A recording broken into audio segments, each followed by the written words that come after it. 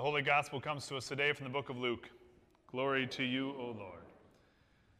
Then Jesus looked up at his disciples and said, "Blessed are you who are poor, for yours is the kingdom of God. Blessed are you who are hungry now, for you will be filled.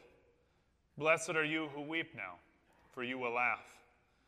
Blessed are you when people hate you and when they exclude you, revile you, and defame you on account of the Son of Man. Rejoice in that day and leap for joy, for surely your reward is great in heaven, for that is what their ancestors did to the prophets. But woe to you who are rich, for you have received your consolation. Woe to you who are full now, for you will be hungry. Woe to you who are laughing now, for you will mourn and weep. Woe to you when all speak well of you, for that is what their ancestors did to the false prophets."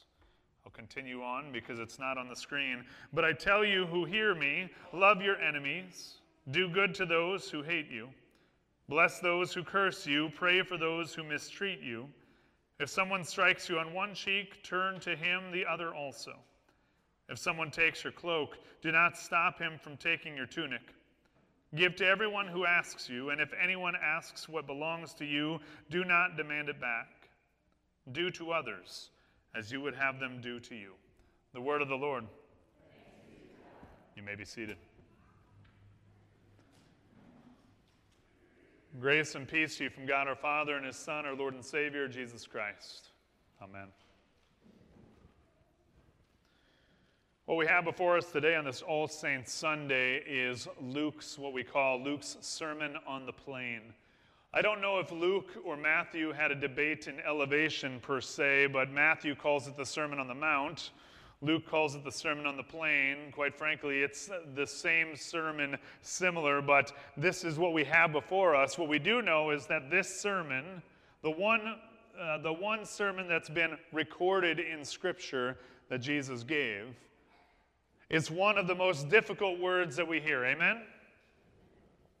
So we go back to the beginning. "Blessed are you who are poor, for yours is the kingdom of God."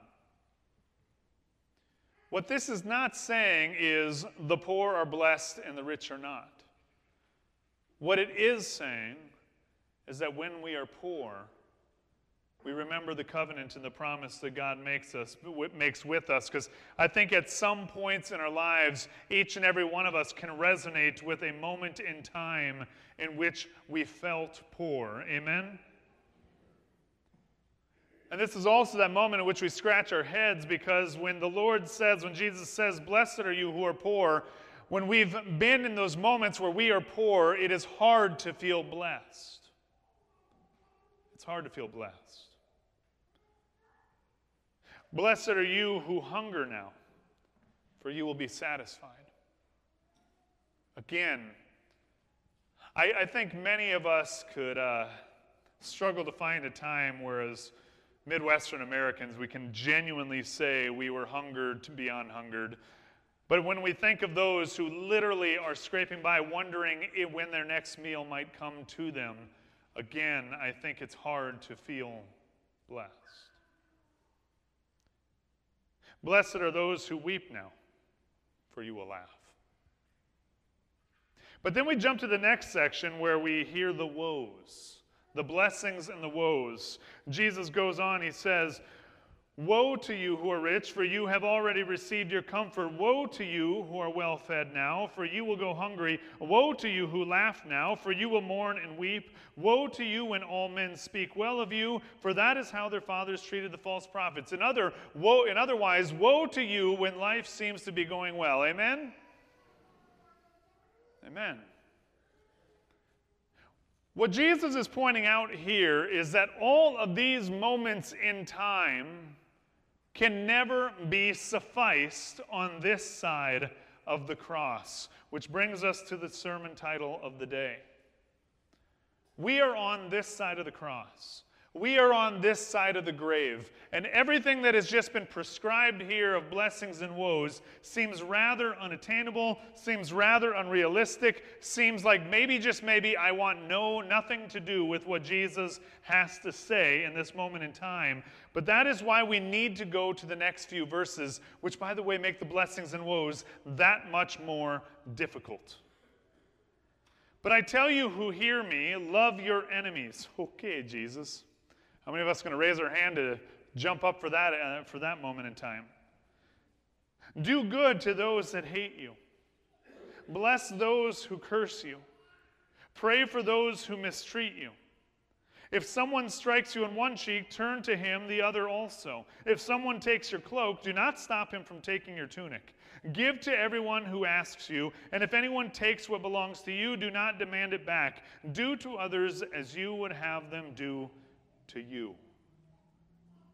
That great famous golden rule, thank you, Jesus, for including it right at the very end of the blessings and the woes. Do to others as you would have them do to you. So why is this an All Saints Sunday text? Brothers and sisters in Christ, our world cannot wrap itself, it cannot wrap its mind around the other side of the cross. What we do have before us is Jesus, God in the flesh, looking upon the crowd on the plain, telling them exactly what he longs for humanity to be. Jesus, God in the flesh, is looking out upon them and reminding them of what it means to be a human being, what it means to be an obedient human being, living in concordance with what God had given them as law. And I imagine that the faces listening to Jesus in the sermon are looking back genuinely perplexed as to why it is that he's saying the words that he is. Just as perplexed as every single one of you looking back at me right now. Which is not me equating me to Jesus, it's me giving his words and you guys saying, okay, I have no idea how that's ever going to be accomplished. However, I want you to also know that just because I say that on this side of the cross, most everything Jesus just said is unattainable, does not mean that we go out those doors afterwards and just throw it all to the wind. Amen? Do we strive to help the poor neighbor down the block when we notice that they need help? Absolutely. Why? Because Jesus says you do it. But he doesn't say it for the sake of your personal salvation. He says it because your neighbor needs it. Amen? Amen. And woe to us that hunker down and come up with every excuse under the sun of why we don't help those in need. Love thy enemy. Not so sure I want to jump on board with that one, Jesus. Love my enemy. Love my enemy because that is what we do. Or let's jump up a couple verses before that. Woe to you when all men speak well of you. Well, how many of us love those words of affirmation? You did such a good job. I mean, we look forward to our annual reviews at work, do we not? Amen? Right? And we love those words of affirmation. Woe to you when all men speak well of you, for that is how their fathers treated the false prophets. But when we go back to those blessings, that section, and blessed are you when men hate you, when they exclude you and insult you, and reject you and reject your name as evil because the Son of Man. Rejoice in that day and leap for joy, because great is your reward in heaven, for that is how their fathers treated the prophets. And now, Jesus, you're saying, love your enemies, do good to those who hate you. Again, Lord, I think not. On this side of the cross, it is nearly unattainable. And that's why we give thanks for Jesus in the cross. Because there is no one in this world, there is none of us, no matter how hard we try, that can actually fulfill these words. I tell you who hear me, love your enemies, do good to those who hate you, bless those who curse you, Pray for those who mistreat you. If someone strikes you on one cheek, turn to him the other also. If someone takes your cloak, do not stop him from taking your tunic. Give to everyone who asks you, and give to them what belongs to you. Do not demand it back. Do to others as you would have them do to you. As Jesus is arrested, taken into the courtyards, stripped, beaten, slapped in the face, spit, and mocked on, and he stands there in silence, who is the one human in the flesh that has ever been able to accomplish any of it? Jesus. I had this gift the other day. It didn't feel like a gift in the moment.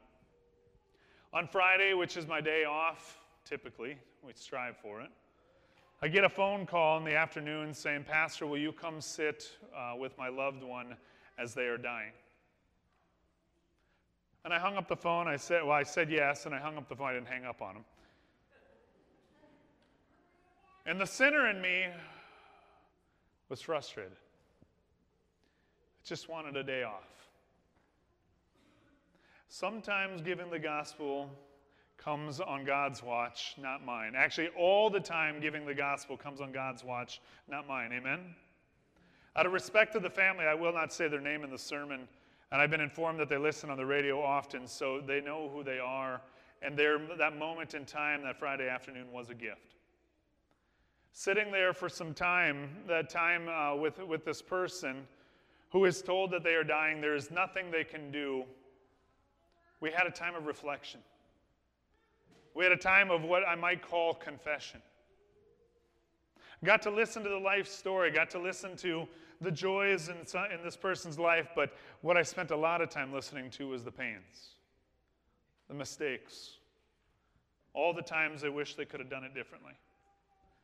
And they said with their diagnosis, the one gift that comes with it is that they have had time to strive to reconcile, time to extend the apologies, time to do unto others the way you would want to be done to you. And after all of this time of reflection, and after all of this conversation, they finally looked at me and they said, Pastor, what do you think? I said, I think none of that matters, does it? I said, because within days, maybe weeks, none of this side of the cross, nothing that we have lived and strived for in life, all the mistakes we've made, nothing in any of that matters at this moment, does it? And this person nodded, and they had the biggest smile on their face. They said, I've always tried to be a Christian. I've always tried to do the best I can. I've always tried to obey God and obey Christ, and man, I've messed up. And I said, it's okay. And he said, when that moment comes that I close my eyes, I get to go to the other side, don't I? We get to go to the other side of the cross, the other side of the grave. But for those of us right now that do not have that diagnosis, for those of us right now sitting in these pews, for those of us that cling to those blessings and woe statements, what we do have is we have a Lord who does that for us. What we do have is a Lord that goes to that cross. What we do have is the King that is going to come down and give us the gift. The gift. My wife and I had a wonderful conversation the other night. We were talking about obedience, being obedient to God, which thrusts us right into the lesson this morning. Are we to be obedient to what the Lord says? Yes. If we aren't, it's a mockery of everything Jesus is striving to do for us. We are to be obedient. We are to follow the laws. We are to live within it the best of our abilities. Why? Because our neighbors need it. Because those that look to us as models in their life, as mentors in their life, they need it. Because our children and our grandchildren, they need to know what boundaries are, and they need to know what is proper in society. Amen? They need it. But when we get caught, when we get wrapped up, when we get so guilt-stricken and anxious in life that we haven't done enough or we haven't done it right, it's always going to lead to further heartache, further anxiety, and further chaos. Brothers and sisters in Christ, even the church is not innocent of this. Our entire culture right now is so wrapped up in this attempt to love your enemies, to do good to those who hate you, to bless those who curse you, to pray for those who mistreat you. And I actually digress that that's all a lie, the way the culture is playing it out. Because all we're doing is drawing lines in the sand. All we're doing is creating groups and functions and laws and rules and regulations and movements that say absolutely opposite of all of that. If you truly loved your enemy, we wouldn't be marching in the name of something else. Amen? If we truly loved them and we truly wanted to forgive, and if we were slapped across the cheek, we'd give them the other cheek. And our humanity does not allow that to take place because we'd rather harness the anger. We'd rather harness the frustration. We'd rather harness all of it because we think in some twisted humanity way of thinking that it gives us purpose. And that purpose is exactly why Jesus went to the cross. That purpose is flipped on its head. If we actually lived in perfection, if we actually attained in perfection what Jesus says in this sermon, dispatch, law enforcement, attorneys, politicians, they'd all be out of a job overnight. And humanity would be a utopia. And utopia doesn't exist on this side of the cross. Maybe one can make the argument that Jesus has given this whole sermon tongue-in-cheek because Jesus knows where he's going. Jesus knows why he's here. And Jesus knows what he must do. So on this day, on this All Saints' Day, we lift up the saints. And to my friend who's sitting in a recliner at home with death knocking on the door, we give thanks that that cross is the gate in which we enter in. We give thanks that the life after death is the truest promise and blessing given to us. On this All Saints' Day, the names of all those that I just listed, the names that are in our hearts and minds that we know have also passed in our life, the gift, the promise, the words, you are a child of God, the words and the promise of eternal resurrected life, that is the gift that they all have received. That is the gift that we long for. And that gift is enough. Thanks be to God. Amen.